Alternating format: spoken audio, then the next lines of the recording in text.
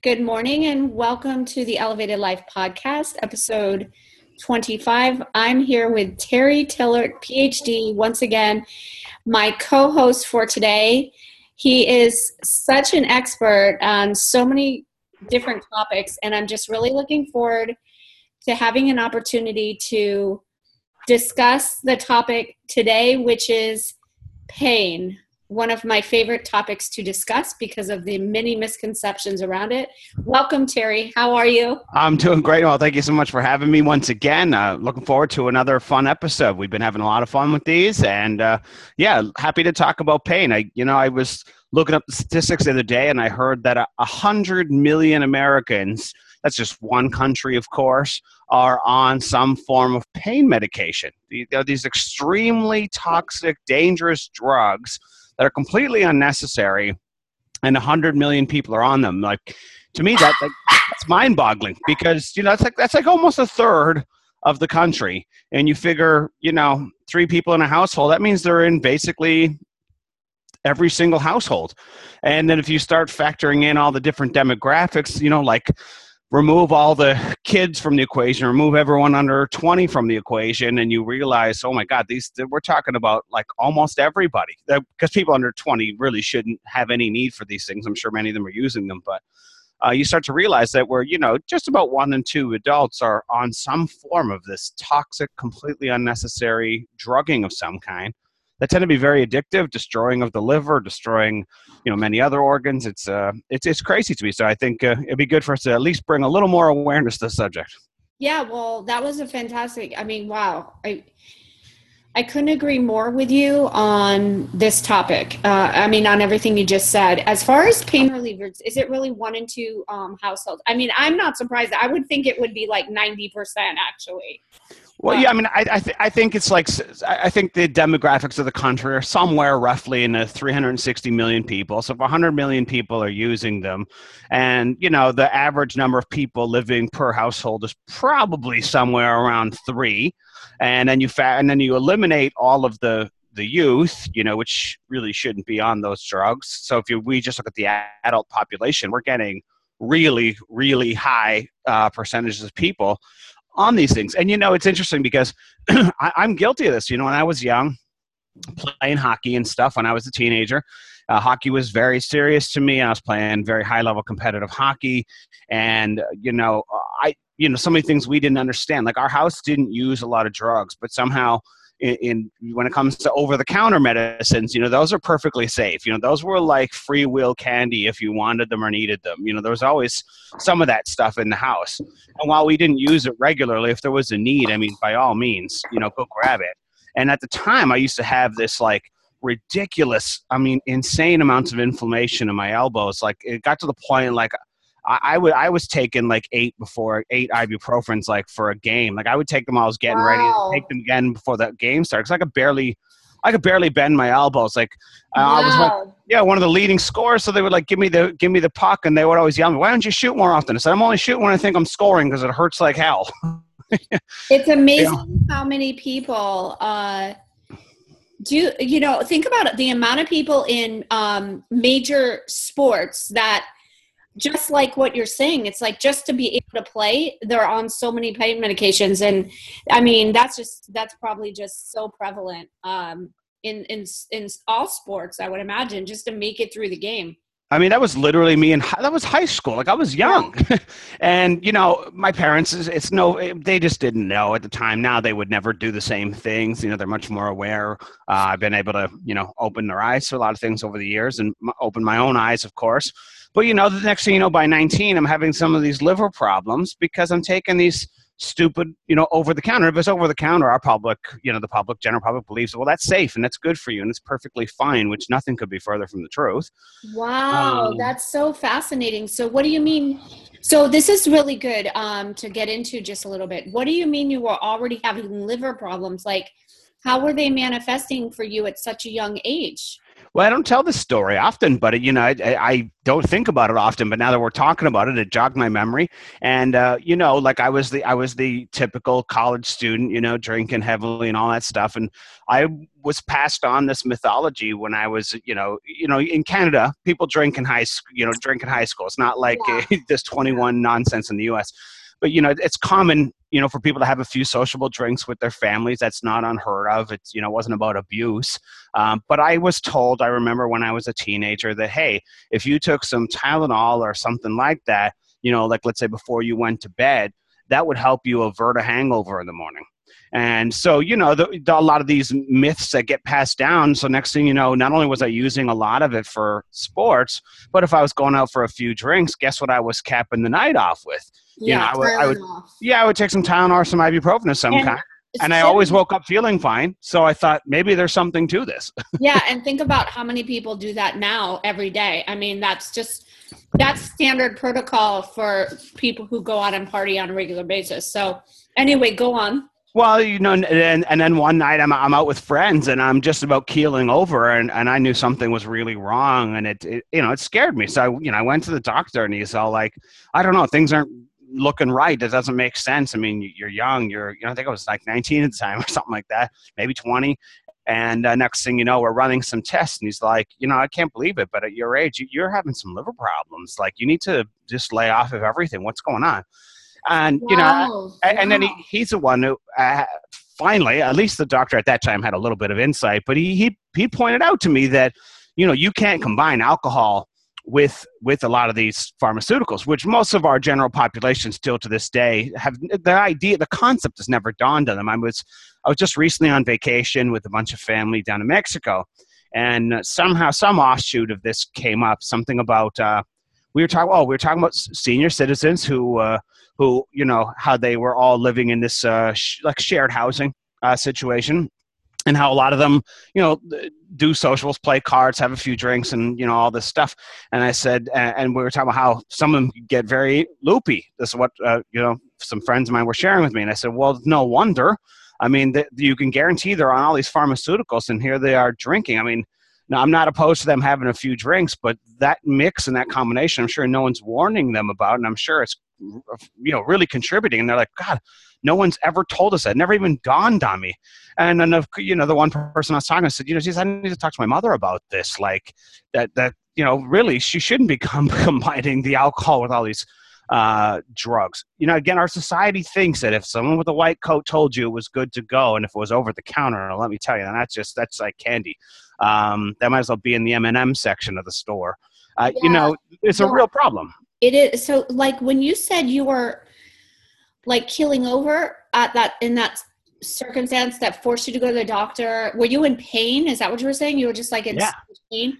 Yeah, I don't know. I was out with friends and I was just like, had this crazy, stomach pain. And I was like, and I usually, had a cast iron stomach. So it was just so unusual for me. Yeah. And I just said like, something's not right.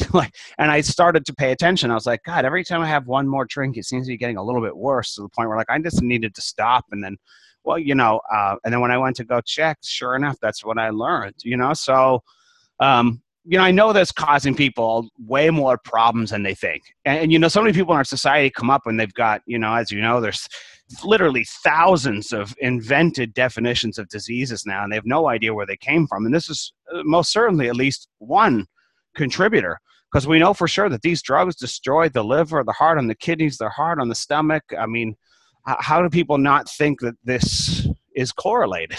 Yeah. So I think it's really important for us to talk about, but not only that, the hundreds of disease labels just for pain alone that the doctors have themselves convinced and have the public convinced and their patients convinced that these are all separate and unique diseases somehow. Yes. And everything's a quote unquote disease, instead of the doctor accurately describing that every disease is nothing more than a label or a descriptor for a set of symptoms. It's not a disease. That's ridiculous. So let's talk about, that's a good segue into, let's talk about some of the hundreds of different, we'll give a few labels that doctors give people for pain.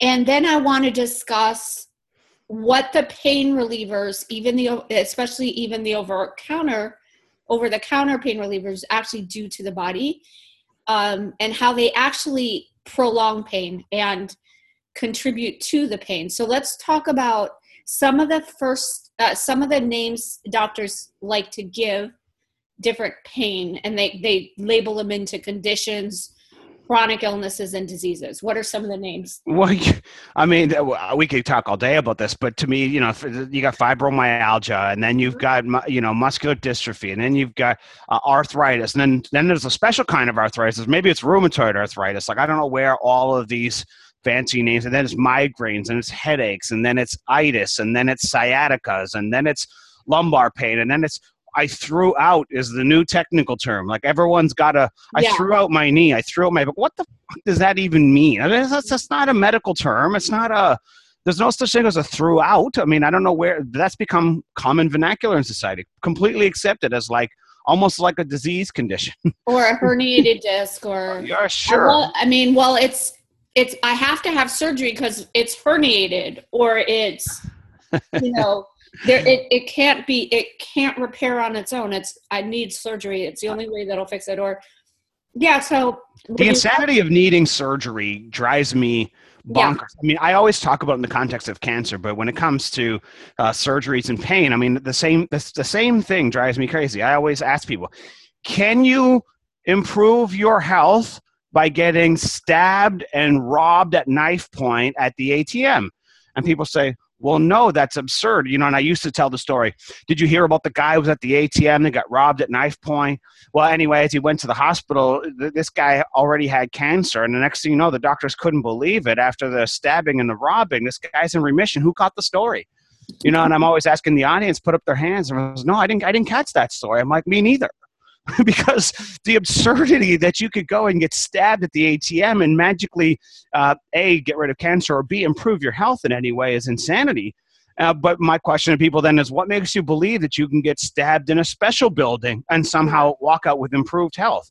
Not only stab, but first they drug you one thread from death and then stab you. And sometimes remove organs that are necessary and pretend that they're optional and tell people that they're going to go home and have improved health. Well, yeah. How many people have you worked with, Terry? I know I've worked with probably hundreds of people who have had surgeries only to have more problems from the surgery after the fact, and not even realizing that most people I've encountered have had unnecessary surgeries because they didn't trust their body's innate ability to heal or even know that it was possible.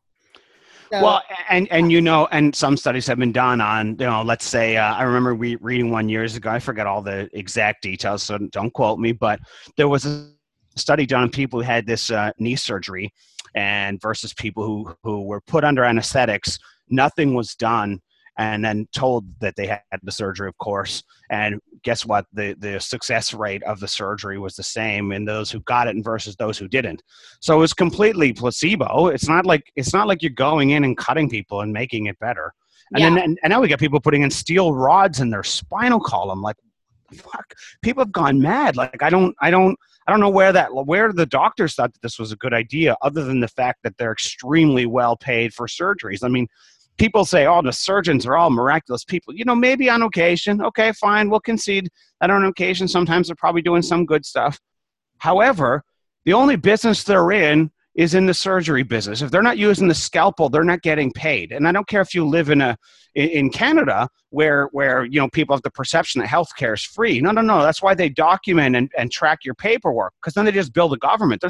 They're only paid when they use the scalpel. Like, so all you have is a hammer. When all you have is that saying, we all have is hammer, every problem looks like oh my God, I can't even get that one out of my mouth today. But you know what I mean? So every problem looks like a surgical problem. Well, guess what? They're in the business of surgery. That's all they do. And it's the only way they get paid. It's the only solution they have. It's the only thing they're legally allowed to do. So guess what the solution's always going to be? Doesn't make it right, sane, helpful, useful in any shape, way, or form. And if the placebo on that knee surgery was produce identical results, my question is, who's to say that wouldn't be, if it were performed against all surgeries, that the exact same result wouldn't happen, that it wasn't all placebo? It's so true. let's talk about before, now we went over some of the names for common pain. Many people are under the impression, because of what they're told, if they're diagnosed with some sort of condition, and I put that in quotes, but once they're diagnosed with some sort of condition, people are pretty much convinced that their problem is permanent and that it will never go away, and that the only answers are medications. Now, it's amazing.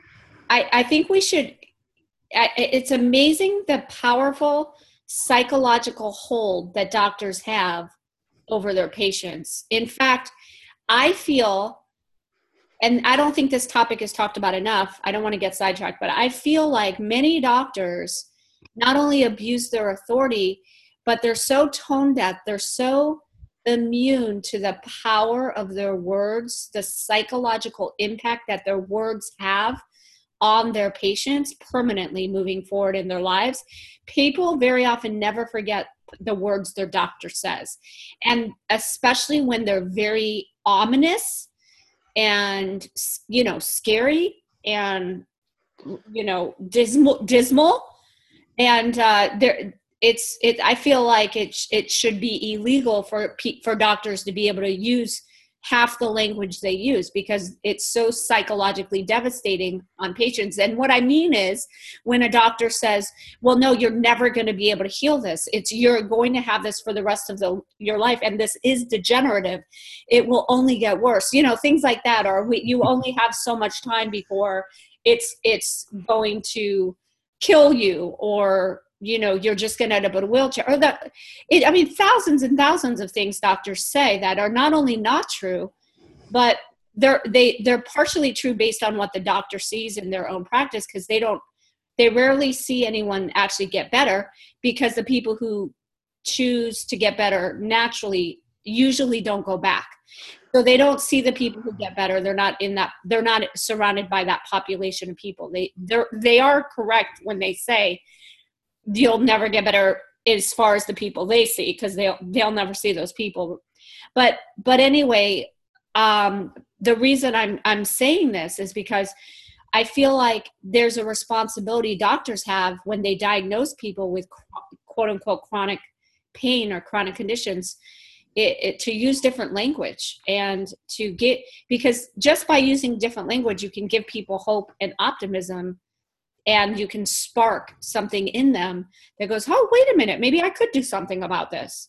But since most people still see the doctor as the almighty answer to everything, the almighty, wise one, they'll take their words for what they are.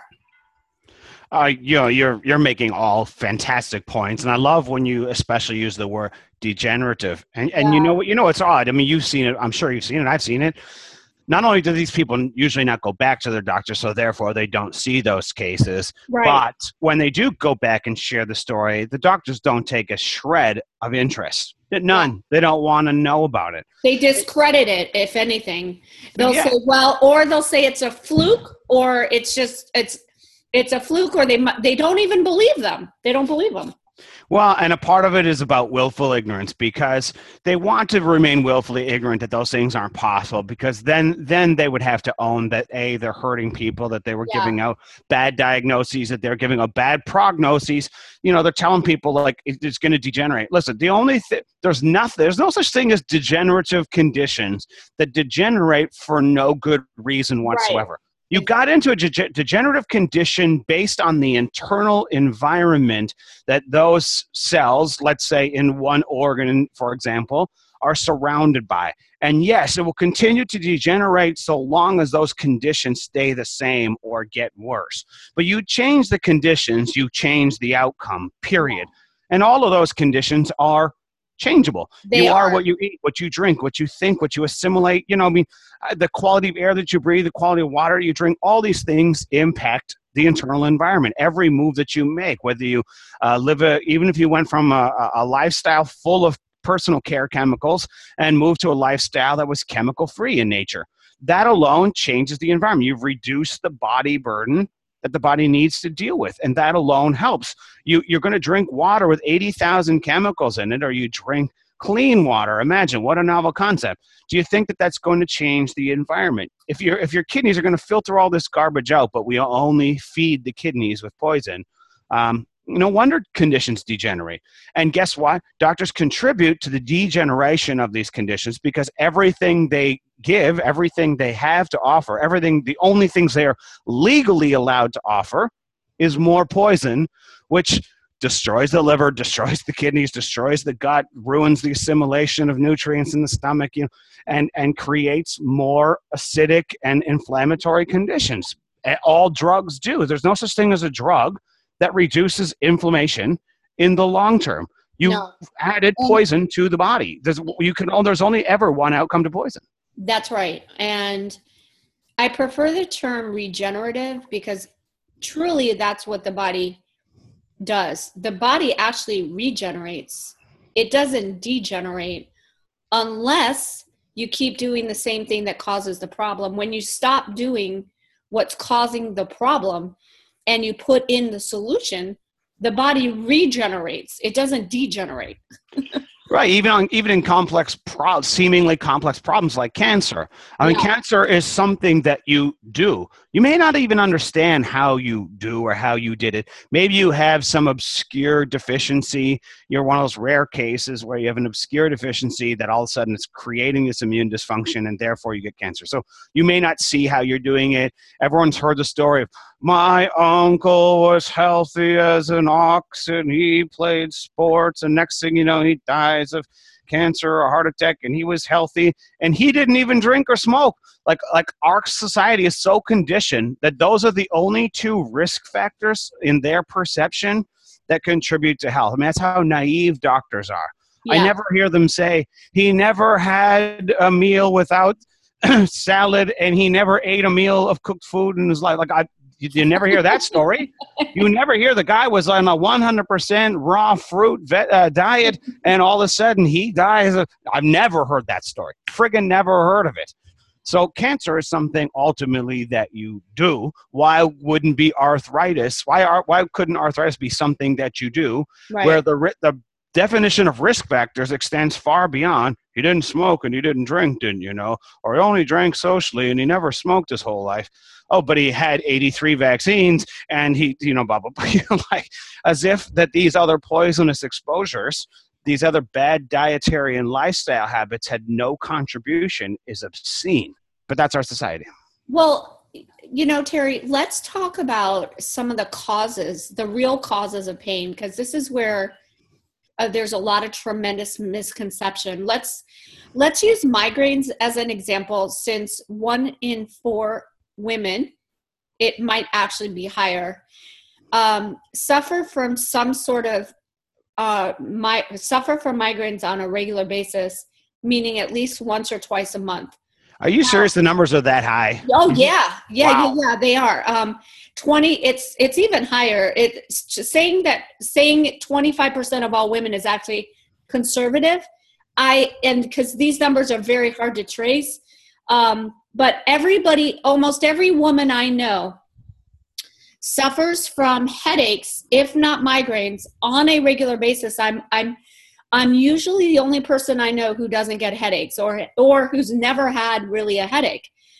Knock on wood. I mean, I feel very thankful for that. But I also don't believe it's a fluke. I mean, yeah, right. I mean, but I guess, when I had asthma and allergies for half my life, that was the way my body, demonstrated inflammation, and other people's bodies demonstrate inflammation with migraines. So it's just kind of the luck of the draw, I guess, or however you want to call it. But migraines, I've worked with so many women with migraines, Terry, and many of these women have suffered since they were like teenagers or even younger, where they started getting headaches as young children sometimes. And then by the time I'm working with them, they're very often in their 30s or 20s or 40s. And they've been dealing with migraine pain, the kind where you have to get locked up in a room with no lights, or anything, or noise. And they're there because they can't function. and they literally live half a life because they end up getting migraines sometimes up to 12 times a month. Now, imagine living like this with that intense pain. I think I can almost think of no worse pain, probably. You know what I mean? Like you want to rip your head off your body. It's like, so and those very same women have all been told it's their hormones that are causing their migraines, which is very often why women will get migraines right around their menstrual cycle, right the first few days before it, or during it, or afterwards when all our hormones dip. And they'll be told the hormones are the cause. Well, they're not the cause. The hormones are just a trigger. Your hormone imbalances are just a trigger. If the gun isn't loaded, the trigger doesn't work, is how I always put it. And the gun's always loaded, so the trigger works. Well, good metaphor. Good metaphor, yeah. Right. Yeah, so thank you. So that's kind of an example. Migraine pain's pretty intensive, and most people who get migraines have tried everything and usually resort to the very powerful over-the-counter medications, which are often the same medications they give for people with seizures. Because as you probably know, obviously, people who get seizures and people who get migraines have very similar deficiencies, very, very similar chronic deficiencies, and very similar adrenal issues that, again, those are the loaded guns. But and what I also want to just add is I watched these same women after they learn and understand what really causes migraines and where the pain is really coming from. I watched these same women never get a migraine again. Literally, they go from living like a handicapped person, living half a life and not being able to make plans or arrangements or anything, or literally living like a holed up person in a house half their life, to literally never getting a migraine again. So that is possible completely when you understand what's really causing the pain. That's what I wanted you to maybe touch on. And unfortunately, we only have 7 more minutes on this recorded call. It's going to shut off. So yeah, I was wrong. It's going to shut us off in 7 minutes, but we'll just continue with another call. But why don't you touch on the main causes, the real causes of pain? Well, this could be a much lengthier conversation in 7 minutes, obviously, but hormones are definitely an issue, and why wouldn't they be? Have you been to a high school cafeteria? Do you see what teenagers are eating? Have you seen the birth control pills, right, the vaccines that they're being injected? All these things that manipulate their hormones. All these foods that don't contribute nutrition, but contribute imbalances. Like there's all kinds of like phytoestrogens and fake hormones in a lot of these processed foods. Even in some of the organic salad dressings, there are some very questionable ingredients. Imagine what happens to people who aren't even doing that, thinking, well, I'm eating a salad. Yeah, but you're also eating a salad that's non-organic. And so now you're consuming herbicides and pesticides. Right. And, now you're taking into these dressings, and it just keeps compounding. But in that compounding, you also create deficiencies. I always like the example of using birth. People say, well, why do babies get born with X, Y, Z? Why does everyone in my family have migraines? You don't understand. It's a genetic thing. Bullshit. It's not genetic. Habits run in families. Like if great grandma had no vitamin D, let's use an example, because she was scared of the sun. She bought into the fear campaign of the sun. Now how much vitamin D does she have to give to the next child? Well, virtually zero, because she's got none in her to give.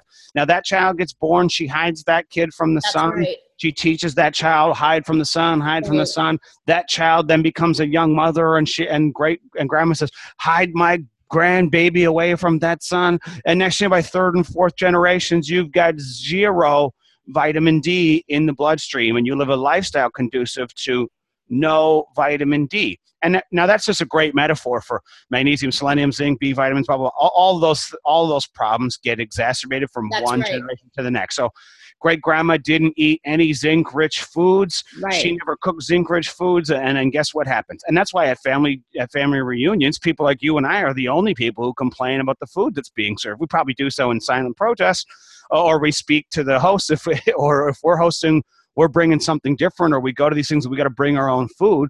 No one else is complaining because generation after generation after generation, everyone eats the same thing, and then they wonder why they've got the same problems.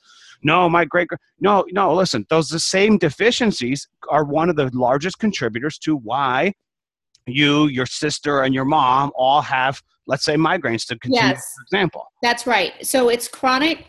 So if you come from the understanding, and I'm a broken record with this, that all quote unquote diseases or anything is the result of chronic nutritional deficiencies and cellular toxicity. So that's at the root of every single problem that goes wrong or right in our body. Generally wrong. Like if those two things need to be present: nutritional deficiencies and cellular toxicity. And it simplifies it, but that's actually true. You can't have a disease without those two things being present. And so how do you make migraines go away, for example? How do you make the pain stop? Well, you have to fill your body up with the right amount of nutrients, the right ones, and those nutrients in essence will help your body dump that excess storage of toxins, along with doing some other detoxification methods that will allow your body to properly balance out, so your hormones don't go so crazy to trigger the migraine, and there's not all this underlying chronic inflammation, because really inflammation is what causes that pain, and you can't have inflammation without chronic deficiencies and cellular toxicity, really, because that inflammation dies down when the body's fully nourished, and toxins aren't taking up all the room in the cells. The body can take a big sigh of relief and calm down. And when the body calms down, the pain goes away.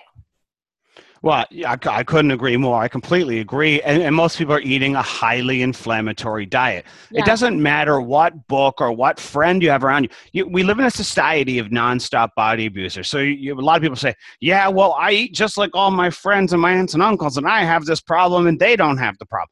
Stop using your benchmark as other body abusers. Like, you set your standards so low. Like, my parents play this game. We eat so much better than all of our friends. And all yeah. Because I've got them to make lots of changes over the years. I'm like, guys, I'm proud of you, but could you set the standard any lower? Is it possible to even set the standard any lower? Yeah, that's great. I love your term that you use, body abusers. That's great, because that's so accurate. Well, let's stop this call now. We'll go to part 2. And so we'll continue the conversation in part 2. I'll end this now, and then we'll be right back with you. Okay. Are you sending me a new link, or do I just stay on here? Yeah. Okay.